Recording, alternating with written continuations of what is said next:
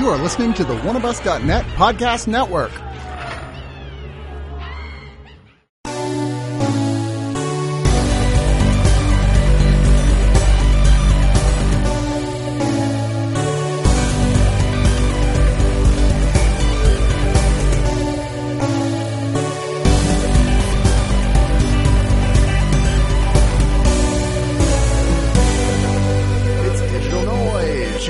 Show on the internet for Blu-ray and DVD movie reviews. This week featuring Marco. Hello, everybody. How are you doing? I'm doing great. How about yourself? I'm pretty good. We're going on an every other week basis still here between me and Marco and me and Joe. I know the Joe one was just a day or so ago.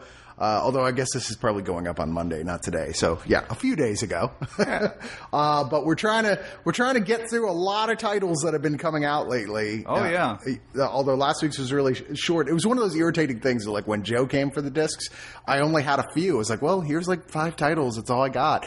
And then like 3 days later, I had like 10 more in the mail. Of course. And it was like, when it's either feast or famine. Yeah, it really is. But we have not a giant show today, but bigger than the one with Joe, and some really solid titles to talk about. Yeah, this was actually a very satisfying stack. Yeah, and a lot of stuff that was not on my radar whatsoever that ended up being pretty satisfying. Yeah, absolutely.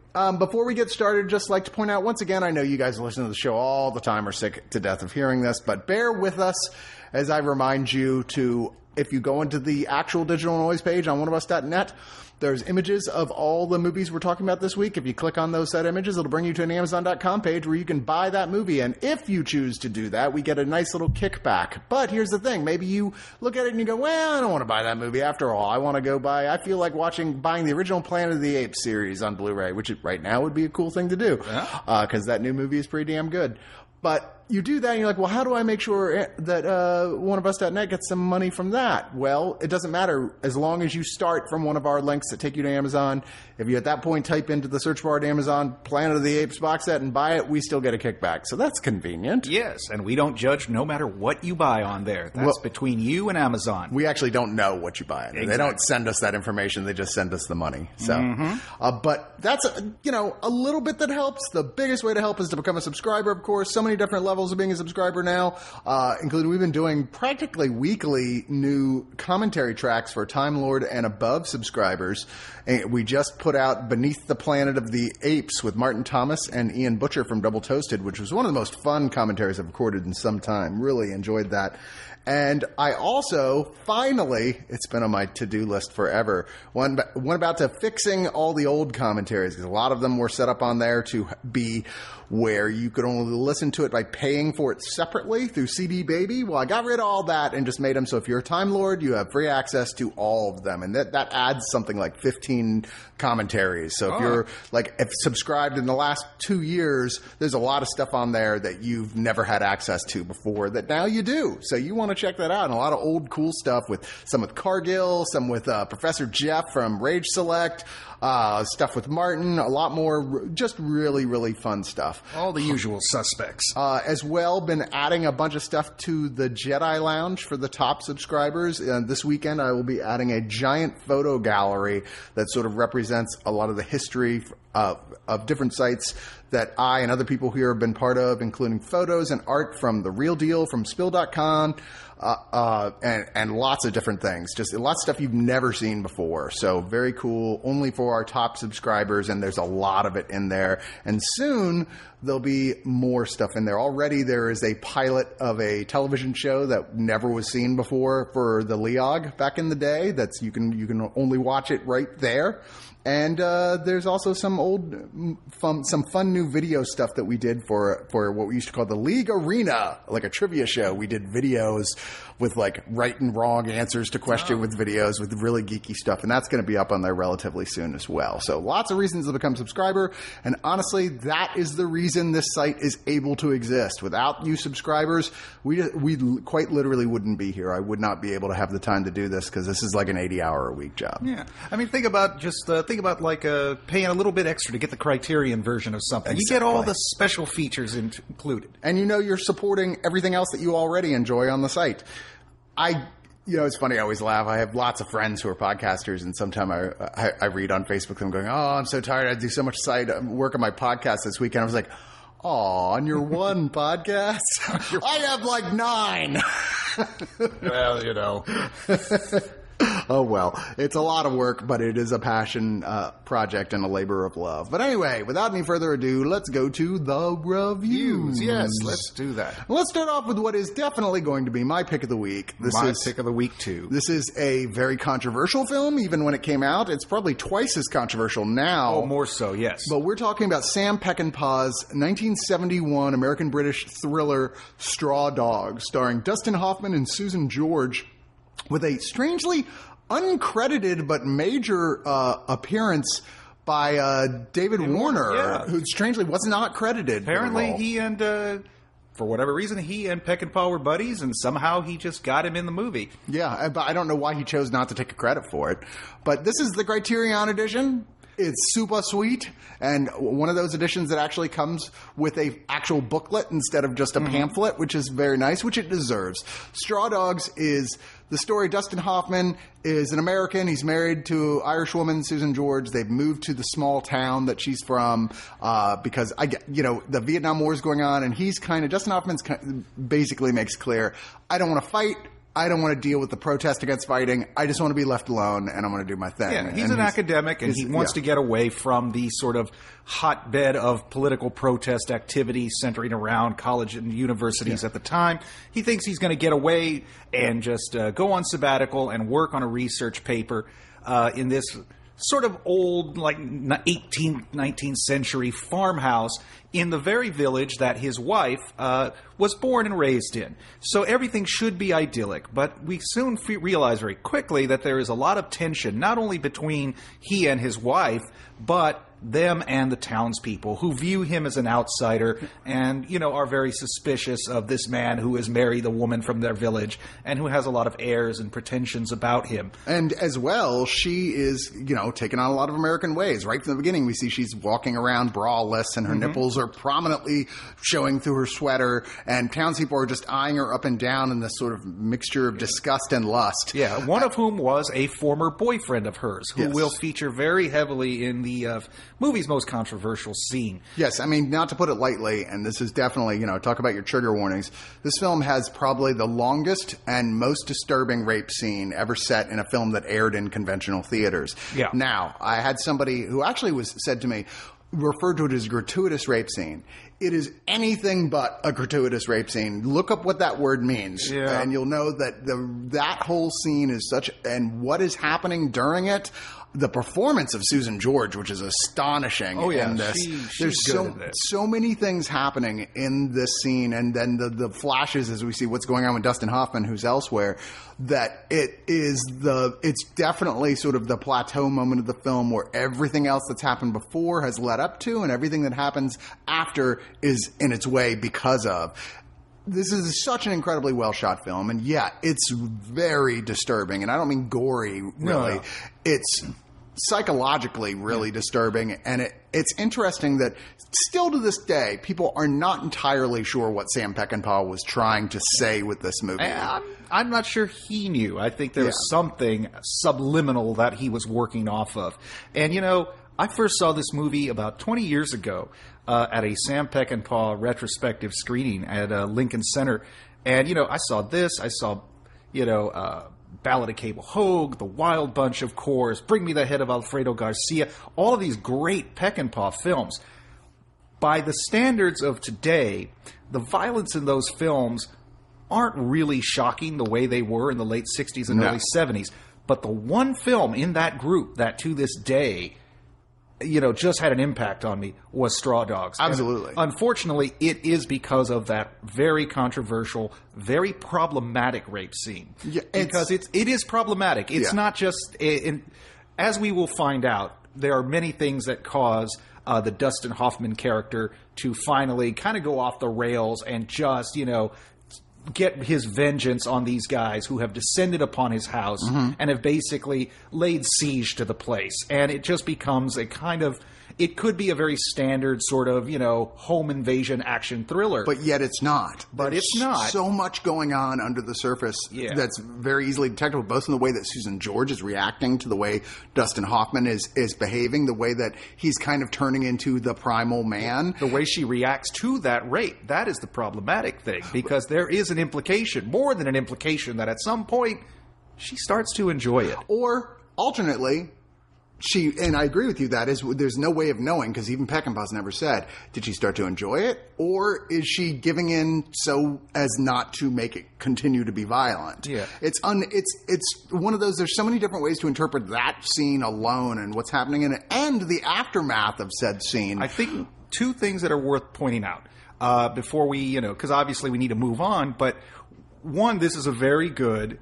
as you might expect from Criterion, this is a very good release with a lot of special features that definitely go into that scene and the making of this film.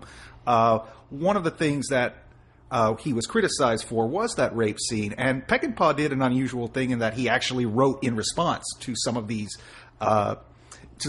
negative reviews. I think he wrote to Pauline Kael, who called it a fascist film, and some others.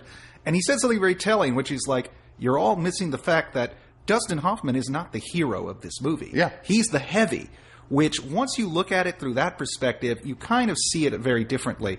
And likewise, Stephen Prince, who's been on a lot of Criterion commentaries, this is ported over from the previous Criterion. There is some new stuff here to prevent this from being a total double dip.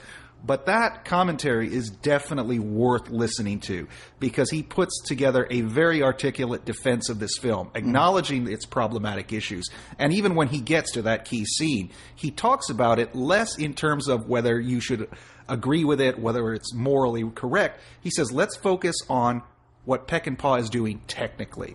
Because Peckinpah, his style to shooting and editing was revolutionary at his time. And it gets lost in the shuffle when we're talking just about violence and talking about the subject matter.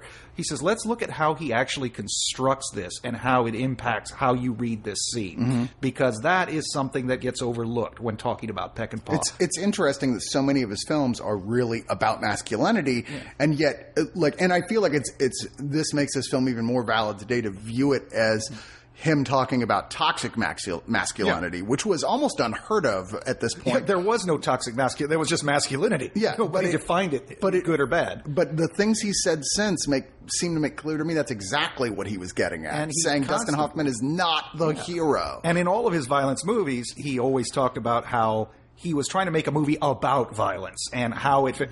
By all accounts, Peckinpah was a son of a bitch and a very complicated human being. And everybody seemed to have a kind of love-hate, mostly hate relationship. Although strangely, practically a super liberal in terms of political and social opinion. He's like, no, I'm against violence, and yet he just pushed violence to the max, which is one of the reasons why I think he sometimes comes across as clearly talented, but somehow not necessarily able to articulate. I think other filmmakers have taken some of those ideas and maybe found a more cogent way of presenting them. But at the time Peckinpah was working, really few people were working with those themes in that kind of very technical, formalistic manner. The extreme nature of violence in some of his films, including in this one, and sometimes the very graphic nature of it, he always said was intended because he found violence disgusting, and so many of Hollywood films seem to glamorize it, especially from the Western era. Right. And he wanted to show violence is not pretty. Getting shot is not pretty or heroic. There are consequences. There are consequences. And this movie, if anything, is kind of his masterpiece of really expressing that idea, both psychological violence, which is even more ever present here than physical violence. You pointed out the letter he wrote to Pauline Kael. You can actually read that, and it's almost charming because he's like, hey, I'm friends with Pauline Kael, and he writes a really nice letter addressing her concerns and everything and like what she says, and he's like, but whatever, it's fine. Like, he's like super nice about it. Yeah, I mean, he's a complex character, and there's definitely some good behind the scenes material. There's also an interview with one of his biographers. You'll find out a lot about the making of this film and just kind of what made Sam Peckinpah tick. And what's fascinating, there's a feature length. Again, one of the other items that's ported over from the previous Criterion edition. There's it's like a 52-minute long retrospective with pretty much everyone who survives from the cast and a lot of the original crew members. And even to this day, some of them seem to disagree on what this film is about. Oh, yeah.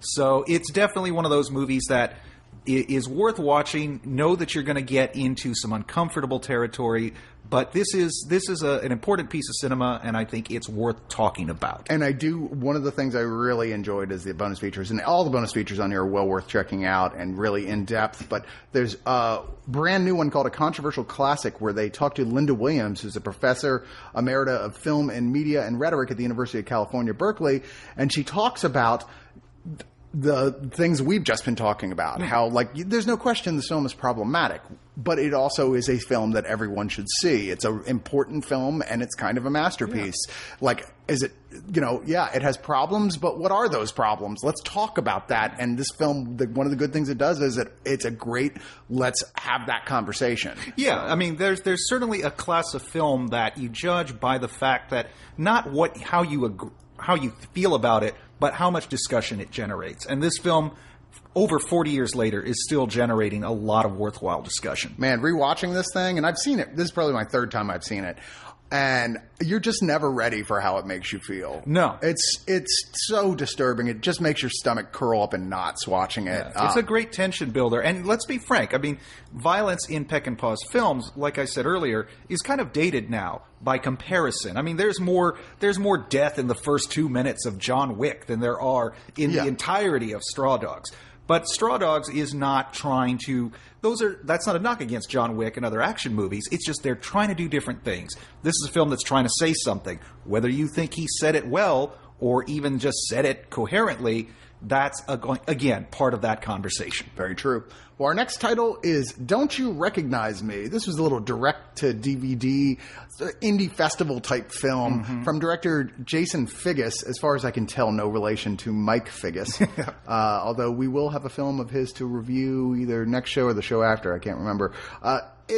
Hold yourself. It is a found footage movie, if you will, although not technically found footage, I guess. It's a director who's a documentarian who we're following around here named Tony Aiello, played by Matthew Toman, who's working on this project he calls A Day in the Life, where basically he just takes your average people and follows them around, sees what their days are like. And he's following around a guy named Kay Gallagher, played by Jason Sherlock, who he meets his friends, meets his girlfriend, takes him to hey, I got to show you where I work, and they go there, and that's when the film really starts, when we find out that this meeting of these two was not accidental. And they're met by another film crew. Yes. That's the first the first sort of cringe-inducing moment is when, Tony, the filmmaker, begins to suspect that Kay is possibly involved in some kind of illegal activities. Yeah. There's a realization that, we maybe witnessed the things that are going to be uncomfortable. And he has no idea. But, he's just thinking, I might see some,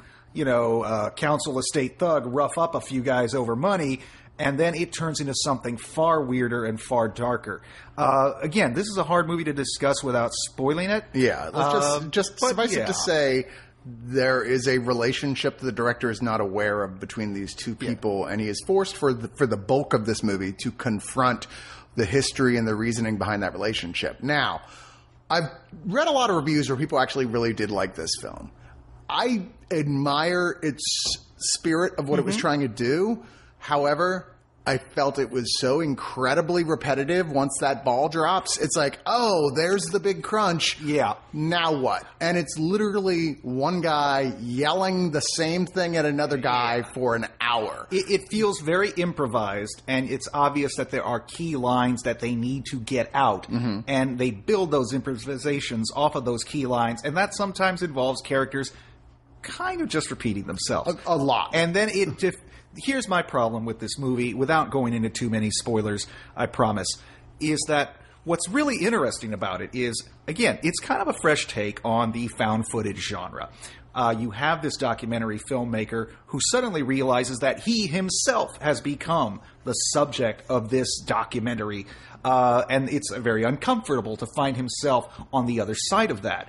He's used to following people, and then he can manipulate footage. He can kind of catch them at vulnerable moments. He thinks of himself as this sort of enlightened guy who is, bringing the camera into just the working class neighborhoods and showing people what life is like on the other side in a somewhat condescending, smug way. When that is turned around on him, it's very uncomfortable. And when you realize that he does have a sin in his past that is the cause of this. And when we get that, as you said, when that ball drops, I don't buy it. Well, I don't believe it. Yeah, you never believe it. You never believe it. Yeah, and the characters at that point tell you exactly what's going to happen, and then there's an hour of this one guy yelling at another guy, and then what he said was going to happen happens, and that's the movie. And I'm like, so the thing is that character never really defends himself or explains himself. Yeah, we never really understand why this supposed thing happens, and when we are told what happened, you just don't believe it. Yeah. And by the time a third character, a new character is introduced towards the end of the film, it's the moment where the character of Tony should become a more active participant in his own movie. Yeah. However, I'm blanking on the gentleman's name. He's probably the best part of the movie, Daz, which is Daz, played by the Darren heavy, Travers, who is also one of the writers, one of the editors, and also one of the executive producers. Plays a dual role where in other flashback scenes we see he plays his twin brother. Right. And I don't want to go too far into that either, because that's also not a reveal, but it will be important later. He's the best part of this movie, but because he's so heavily involved in it, I think they perhaps lacked a bit of objectivity. I think had they realized, this guy's performance is kind of overwhelming everything else, especially the character who we think should be the protagonist. The whole thing seems to be a look at how good I am as an actor piece, when everybody else is just kind of left by the side. Well, he wanders around, like I said, presumably improving around a few key lines, but he's not good enough of an improver to do anything really interesting in it. And if you want to do this as a movie for as long as the sequence of the film goes on, which is a really more than half the film, then you really need some interaction between these characters, or maybe another level to the story we didn't even know, he didn't even know about. Which is why the Tony character needs to be a more active participant in the story. He doesn't really... The actor who's playing him just doesn't ever seem to rise to the same level. We should get these interesting two-handers between these actors, and we don't get that. Yeah, as it is, it builds to a very interesting plateau that's very exciting in basically the beginning of the second act, but then has nowhere to go from there. Yeah. So ultimately, I can't say I really cared for this very much, but it is interesting work from a director that I'll be curious to see what he tries next. I think it's a good early effort. Yeah. All right, let's move on to another film that wasn't on my radar, but one I really did enjoy, admittedly, in a sort of, boy, I sure miss Ocean's 11 sort of way, and that is Bitcoin Heist, or Bitcoins Heist, depending on if you get the American re-release or the import release, which was called Bitcoins Heist. This is by director Ham Tran. It is... essentially, it is a heist movie. Make no mistake. Yeah. It's how do I describe this? It's a cop who is trying to track down a deep cover guy who's stealing lots and lots and lots of Bitcoins.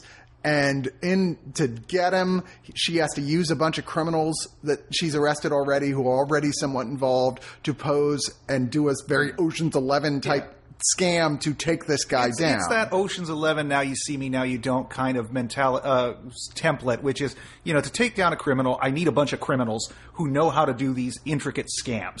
And there's a lot of fun in how they pull this off. We do center around a young detective. She captures an accountant who reports to this guy known only as the Ghost, who is providing, these illegal money laundering services via Bitcoin internationally. He's a big deal, and she needs to bring him down. So she assembles this team from all these misfits. So of course you've got a guy who's a magician and an illusionist. Yeah. You've got he's pretty good too. He's very good. He's actually a real magician in real life, and very impressive. You got this older man who's like a master forger with his little girl who is sort of the acrobat. Small, conveniently sized acrobat. Yeah. You've got a guy whose job it is to kind of do the hacking. everybody has some little kind of convoluted subplot. This is a very convoluted but fun movie. Well, they give them all relationships to each other as well. They all have kind of these tiny little subplots with it, like how they relate to each other. And best of all, and I really appreciated this because you were going, okay, this is a fun but somewhat standard heist film. It's very well filmed. The third act, it gets has a little decent darker. budget. And then it takes this, I did not see it coming at all, twist in the third act where I was like, wow, that's fucking cool. It gets dark and it has a really action-packed third act that is going a very different way than you thought it was going to. It's implausible as hell, but sure. it is fun. And, like I said, it's not as good as some of those other movies we've talked about, but I think that, if you like that kind of heist, sort of a Dirty Dozen type of film, then this is definitely fun. And, a lot of the characters are a lot more charming and nice than I would have expected. They all have to be somewhat lovable rogues. And they are. They achieve that. They give them all enough detail that, unlike a lot of films like this, you really feel like you kind of know and have your feelings about each one of the crew. It's fun. One oddity about this, it's Vietnamese. And that's only strange because it's really the only entry I can even think of from Vietnam in the action-adventure genre. And it's so well produced and directed. It's obviously got a sizable budget. I was like, wow, this is very not strong. Not what I would have expected. But it also whatsoever. has, it has Koreans, it's a combination of Vietnamese, Korean, English, Chinese. It kind of hops between Taiwan and Vietnam. Yeah, I mean, it's globetrotting. It has that globetrotting feel to it, which makes the budget just seem bigger than it really is. It's well worth watching, and, like I said, it's a small guilty pleasure. This is not anything, of any great significance, but it's a nice little thing that tied you over until, Steven Soderbergh decides to come out of retirement again and make a new Ocean's 11. He already is. He announced he's coming out of retirement recently. Good. All right, so our next film is another little indie film that I was surprised how much I liked, especially considering Kellen Lutz plays one of the lead characters. And if there ever was just a living piece of wood, I mean, he's right there on the Jai Courtney, thing. Yeah. But you have Jamie Bamber as your secondary male lead here, who most people know as Apollo from Battlestar Galactica, who is terrific and carries this film. This film is called Money. It is a feature film debut by director Martin Rossetti. And the idea being is this lovely lovely one couple, Kellen Lutz and his wife, I want to say I think it's Jess Wexler. And she was the one that was from Teeth. Yes, who played the lead character in the film Teeth, if you remember that excellent little indie horror. They've invited their friends over for like drinks and dinner, played by Jesse Williams and I don't see the other actress's name here. My apologies. And it's all nice, and they get a knock on the door, and it is Jamie Bamber's like, hey, I'm your new neighbor. I know you've got guests, but I did have this bottle of wine. And they're like, she's like, you know what, come on in. It's like a $10,000 bottle of wine, so they're like, yeah, have a seat. But it starts to be an antagonistic relationship rather quickly between him and Kellen Lutz, Mark's friend, Sean, who's there, and they're like, so what's happening here? And quickly it's revealed with a little bit we saw earlier that Mark and Sean have been stealing money from the company they work from, and they've just brought home their first payday. Mark was not he doesn't want to do this anymore. He was never excited about it in the first place, but he's like, we're done. That's it. He's the brains, and the other guy is the guy who's in every one of these movies, who's the guy who's like, I'm going to do coke and bring in my girlfriend and just get greedy and want to make everything terrible. Yeah, he's such an obnoxious dick right from the get-go. You get that Mark doesn't even really like him. Yeah, they're friends by convenience. Yeah, they're friends because they work together, and probably Sean found a loophole that was the idea to do this. In fact, this whole dinner party is really just a cover so that they can meet clandestinely and transfer over the money to one another, which they've been paid in cash. But Jamie Bamber is there to say, I'm a top-of-the-line dude at what I do, which is never entirely clear what that's defined as, but hitman / muscle / whatever. He has some kind of inside knowledge, and he wants to use it to his advantage. So he knows the money is there, and he just wants them to give it to him. And then he's like, look, I don't want to hurt anybody here, and there's no reason for me to. Just give me the money and I'll leave. But they ain't having it. And it turns into a very psychological cat and mouse game between these characters, as even the female characters start to have their own making their own decisions about what should happen with this money. The dynamics between these people shift constantly throughout this movie. Different characters get the upper hand at different times. This almost feels like a play in that it is primarily 5 people in a single location, just around the confines of their beautiful house, just trying to outwit one another. And it's very smart and very efficient for what it is. Very short, too. It's barely over 85 minutes. I really quite, like you, I had no idea about what to expect other than, it was just a small little thriller. And it turned out to be much smarter and more economical than I anticipated. This is the joy of just watching just 5 people in a room trying to outwit one another and just sort of playing against one another and trying to ally themselves with one another and turn on the others. So in that regards, it's very efficient. There is a weird moment at the beginning of the film where you get a sort of a case of Chekhov's gun, which, if you're not aware, that's just basically the old idea that, if you show a gun in the first act, it's going to get you. It doesn't have to be a gun necessarily. It could be any kind of weapon or significant prop. I thought Hitchcock said that. No, it was Chekhov. Okay. It goes back from Chekhov and the Seagull. But anyway, if Chekhov says, if you show a gun to the audience in the first act, that gun must go off before the play is over.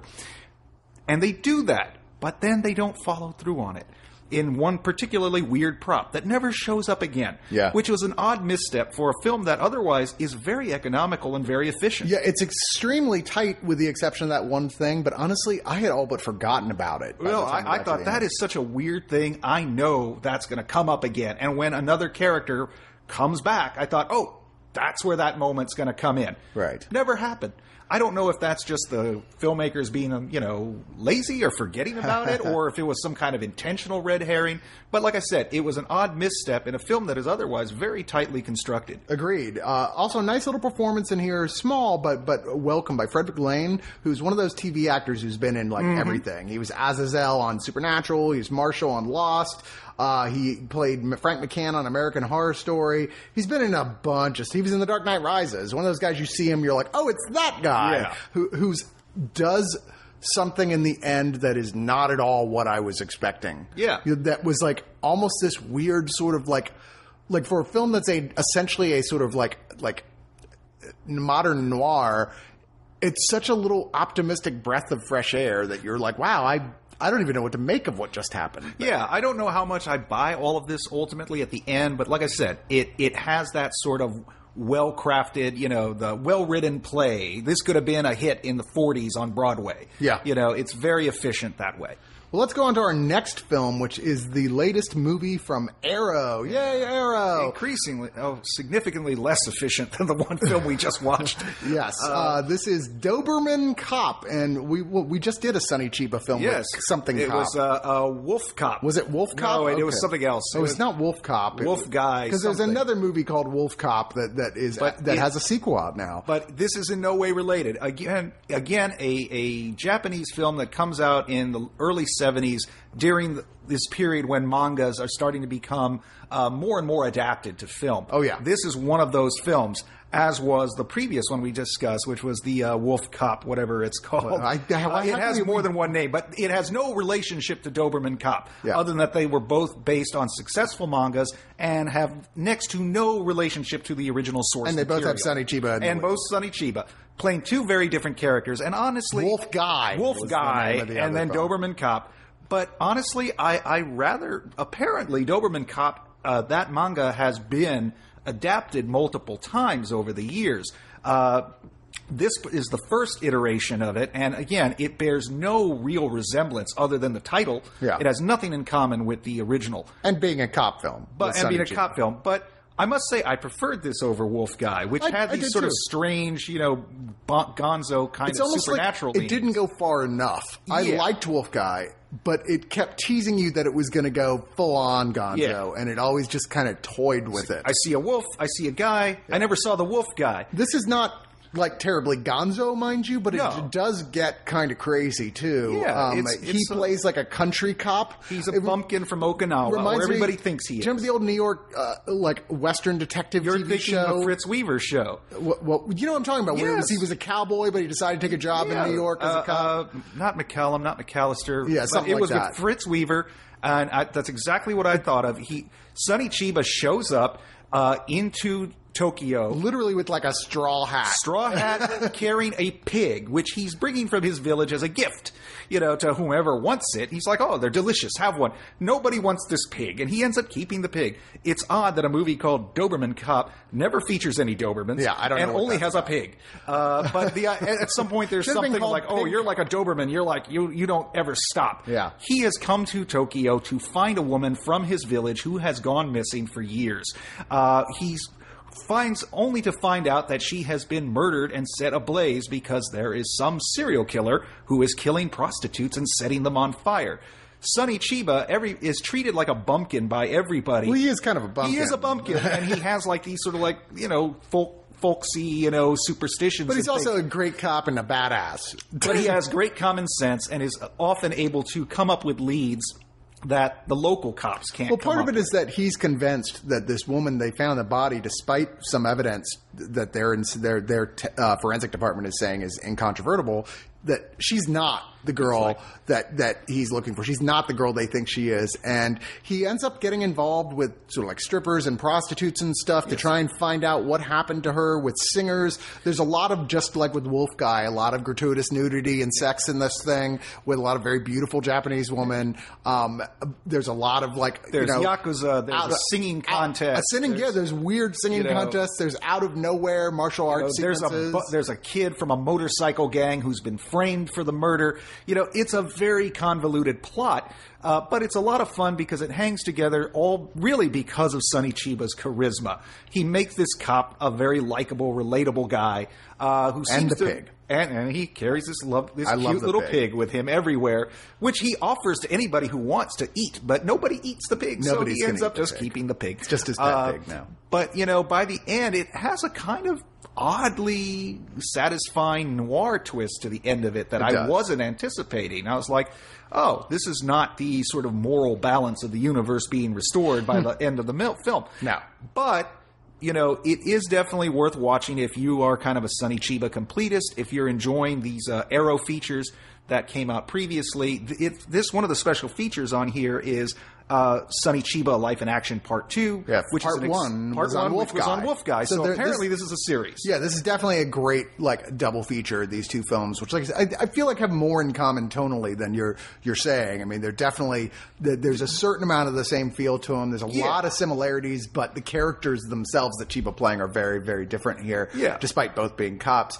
I would call these actually pretty decent little companion films, despite not specifically having anything to do with each other. And obviously Arrow felt the same way, dividing the documentary about Sonny Chiba's career into two parts. And actually it says at the end of the part 2, if I recall correctly, that there's another one coming. Is there another one coming? There's probably you can look forward to another 70s Sonny Chiba obscure film from this era. And there's an interview with the screenwriter on here. There's an interview with a biographer of the director here who talks about this movie and how initially it was considered a failure, but later was reconsidered as a better film. So, yeah, I really enjoyed this. I look forward to whatever they send us next from Sonny Chiba, because I honestly, outside of the big ones, Street Fighter series, I've not watched a lot of Sonny Chiba movies. So, really looking forward to seeing more. It's going to drive me crazy until I remember the name of that Fritz Weaver series that I grew up watching. Next up is a documentary, and this is off the beaten path of the sort of thing we cover, but full disclosure, I was really into psychedelic drugs when I was in my 20s, liked them a lot, and was really into Timothy Leary. Almost met him, missed Timothy Leary by 10 minutes when he came into Lovejoy's downtown one day, and they're like, man, you just missed Al Jurgensen and Timothy Leary. They were just here. It's like, fuck. But one of those guys, I read a lot of his books and followed him because he was kind of the guru of psychedelic drugs, and later became sort of the guru of virtual reality. Well before there even was such a thing. About the profit. I mean, in the 90s, he ended up getting sort of I think the cyberpunk guys kind of, adopted him, even though he was from a different era. He wrote a couple books about cyberpunk. And likewise, he embraced it too. And futurism, which he got really into. I mean, and it's interesting that he was sort of lifelong frenemies with Ram Dass, who himself is a really fascinating guy. Ram Dass, he started kind of the same way. They both started at Harvard. As Harvard professors. And they both kind of got into psychedelic drugs and got into the spirit of the times. Right. And they went very different ways, whereas Ram Dass discovered spiritualism and became a guru in India and very much sort of like a life mentor to lots of people. Yeah. Timothy Leary, on the other hand, lifelong atheist, believed in the power of the infinite power of the brain and really got into the science of the whole thing and the art and beauty inherent in just what we are on Earth. And this is a documentary, I'm sorry, I haven't said the name, Dying to Know, Ram Dass and Timothy Leary, that follows them towards the end of Timothy Leary's life. He's literally already knows he's dying of cancer at this point.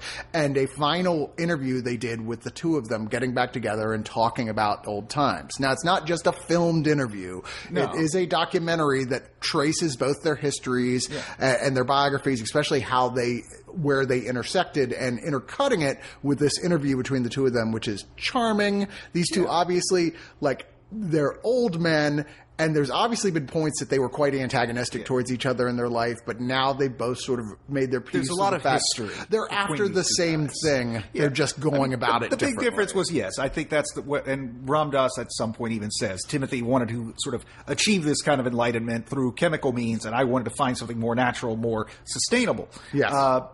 I'm going to be very honest with you. I have plenty of friends who are into kind of New Age stuff, spiritualism, religion, and so forth. And I have friends who are kind of fascinated by the possibilities of chemical experimentation. And usually at some point in any conversation, I just get bored with this shit. Of course. I'm just like, I don't give a fuck. I don't care about any of this. Like I said, this was me in my 20s who cared about this stuff intensely. When I saw this disc, I kind of inwardly groaned because I thought this could be like this sort of perfect Reese's peanut butter cup of things I don't like combined. It's like, hey, your New Age spiritualism is, in my sort of pharmaceutical shamanism, two horrible tastes that I can't stand. So it is a testament to how well made this documentary is that I actually, said, you know what, I'm going to put aside my preconceived notions. I'm going to open myself to this. And what I get out of this is not so much an interest in spirituality or mortality or what lies beyond death, but this interesting story of these two men who had had a very long history, a very long friendship with all the ups and downs that come with that, and who at this point in their lives are old, are broken, are fallen apart, but still searching for something bigger beyond themselves. And the film is more about that search than it is for the answers they say that they have, which is the thing I was worried about. I was worried this would just be a look. Let's talk deeply about what these guys have decided they believe, and it's not. I didn't want this to be one of those annoying YouTube videos that show up at 2 a.m. and I'm like, how the hell did this show up in my YouTube feed? And just an excuse for for a believer in both these guys' philosophies to say, aren't these philosophies great? That's and here's a lot about them. That's not really what this is going on about. It's about two really interesting, very different people that at their core were almost the same. And the differences, how through life they went these different paths and intersected in and out. And then towards the end of their life, when you're viewing the end of your life, how these philosophies are helping them find peace with that. And as well, Ram Dass is he's still alive, but he's all but paralyzed by the time they filmed this. This documentary is several years old, but he's still in the same condition, essentially dying himself.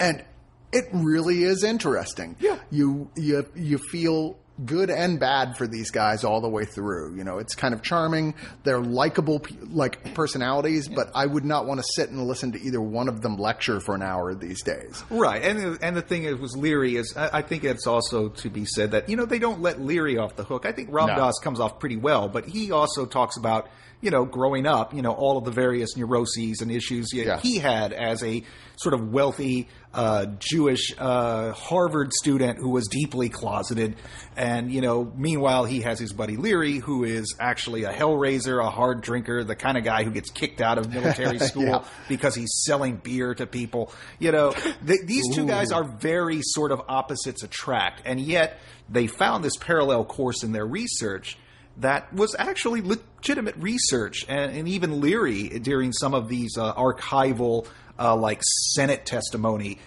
footage, says, I never wanted people to go out and just do drugs and do crazy shit. This was, this should be administered by doctors, by healthcare professionals. It's a way to improve the brain. It's a way to, help people. It's not something that you should just be doing lightly. And yet both of their, the intricacies of their belief systems is a brief sketch in this film. This is not about what they believed. This is about watching them believe it. And you get a little small history of, this program, the development of LSD, their studies with mescaline, their run-ins with the police, and it's kind of a picture of the time and what was going on with that. I mean, the history of LSD and mushrooms in public use is a fascinating one. In fact, you could make a whole documentary that's not just about Timothy Leary describe a trip. Yeah. Before a Senate committee and Teddy Kennedy, and he's like, then I became like this snake, and then the snake ate me, and everybody there is what the hell is he talking about? When they show Kennedy's face, he's just like, get me the fuck out of here. Who is this lunatic? Who's probably actually done acid by this point. By that point, probably.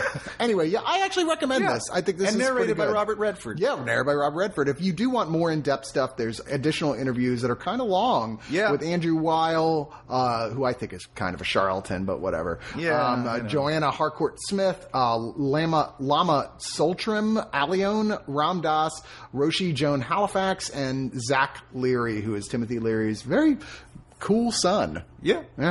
All right, well, let's move on to, full disclosure, we're not going to spend long on this movie because we did a fully highly suspect review with me and Marco, and I forget who else.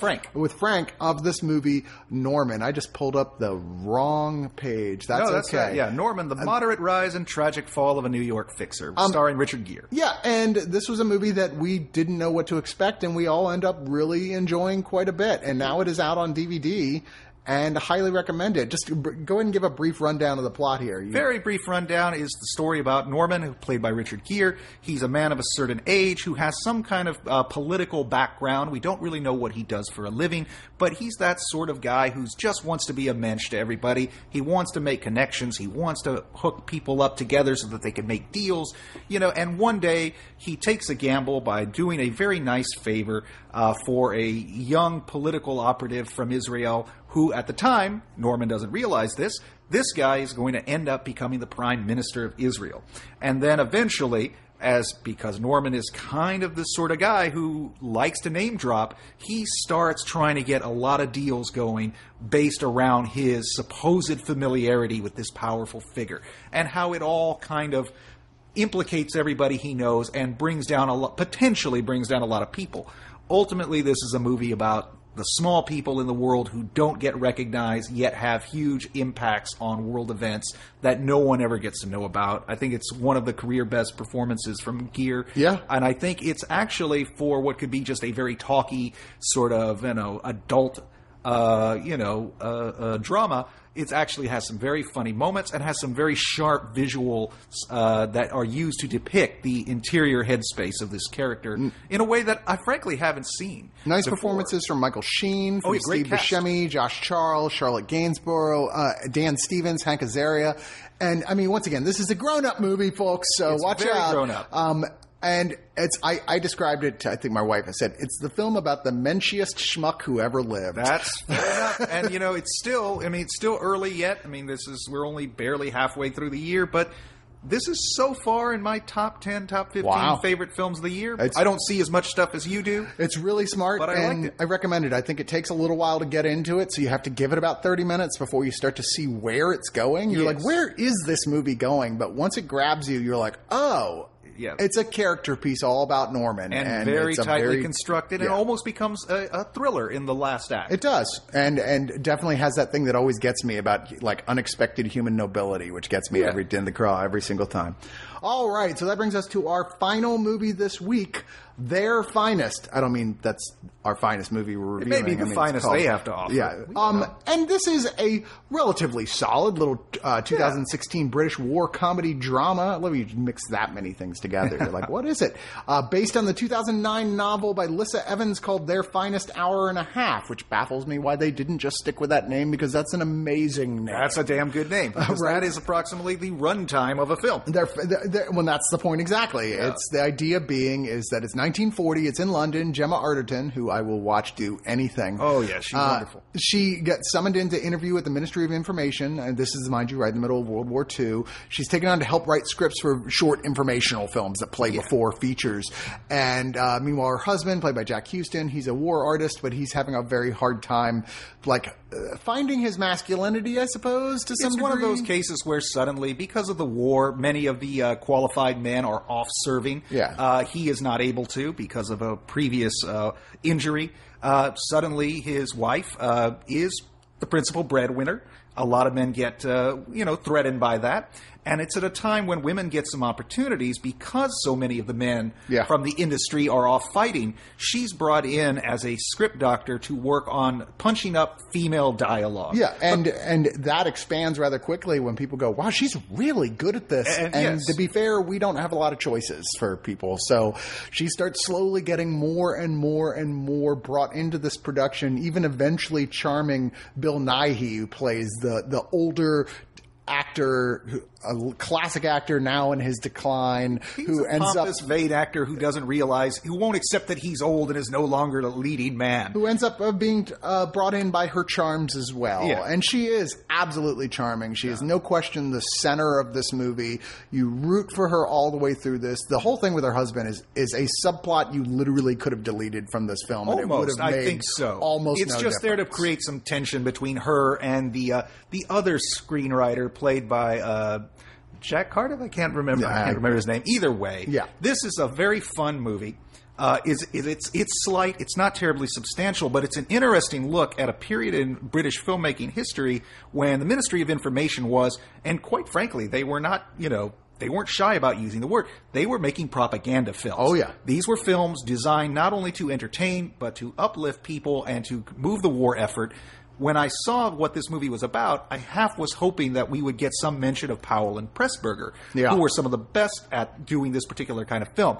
Instead, we get a producer who is a Hungarian producer who's kind of a vague combination. It's a fictionalized Alexander Korda and Emmerich Pressburger. This is not based on real people. It's just based on a real time and things that were really happening. Things were happening. With imaginary people. And like the 39th Parallel, they're tasked with making a film that's like, we have to get the Americans on board. There's a lot of comedy that comes from the sort of kind of producers meddling, going, well, we need this American guy, but he's a terrible actor, and we need a dog in here, and can't we give these women something less to do? Give it to one of the guys. And she, of course, is fighting to make stronger female characters. This is slight.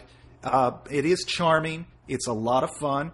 After watching Straw Dogs and Don't You Recognize Me back to back, this was the palate cleanser I needed to make me love the world again. I mean, once again, though, too long. This is almost two full hours. It feels like it could have been a two-part BBC miniseries. It does. And the thing is, it really is. I mean, it's so much of this is fluff, very likable fluff, with a bit of a maudlin with turn at the bits end. of well, there's a couple different maudlin moments as major characters in it suddenly die, because it is in the middle of the Blitz and World War II.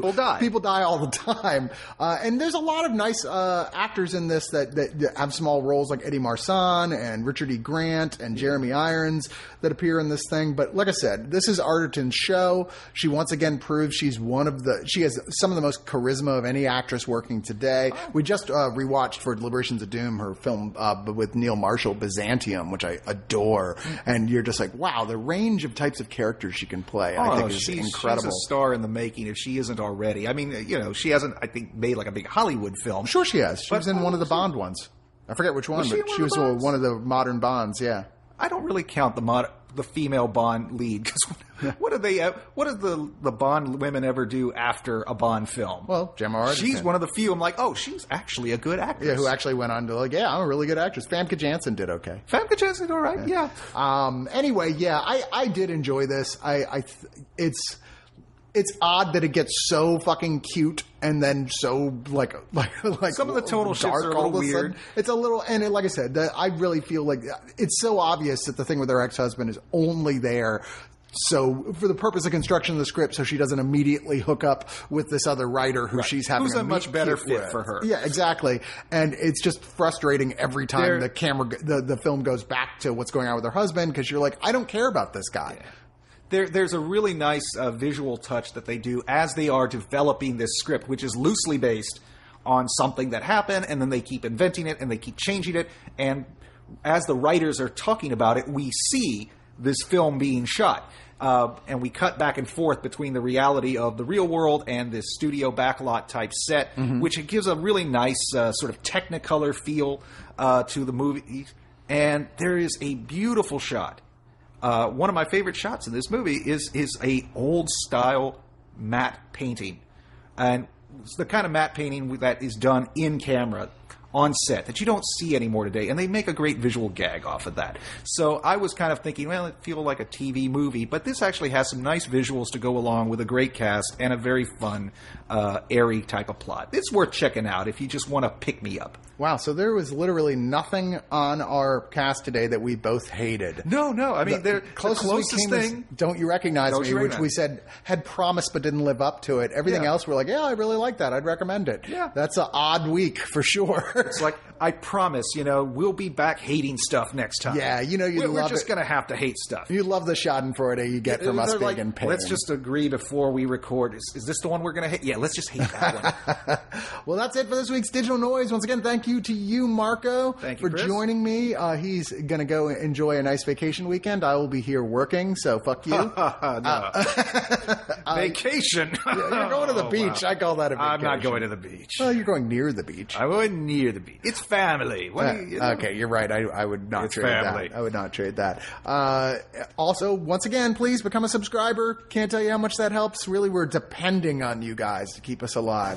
Even if you're just able to afford $2 a month, that's nothing, man. Sign up for $2 a month and you're doing your part to help keep oneofus.net alive. But until next time, something tagline. Have a great weekend. Catchphrase. I hope you had a great weekend because you're listening to this on Monday. Goodbye, everybody.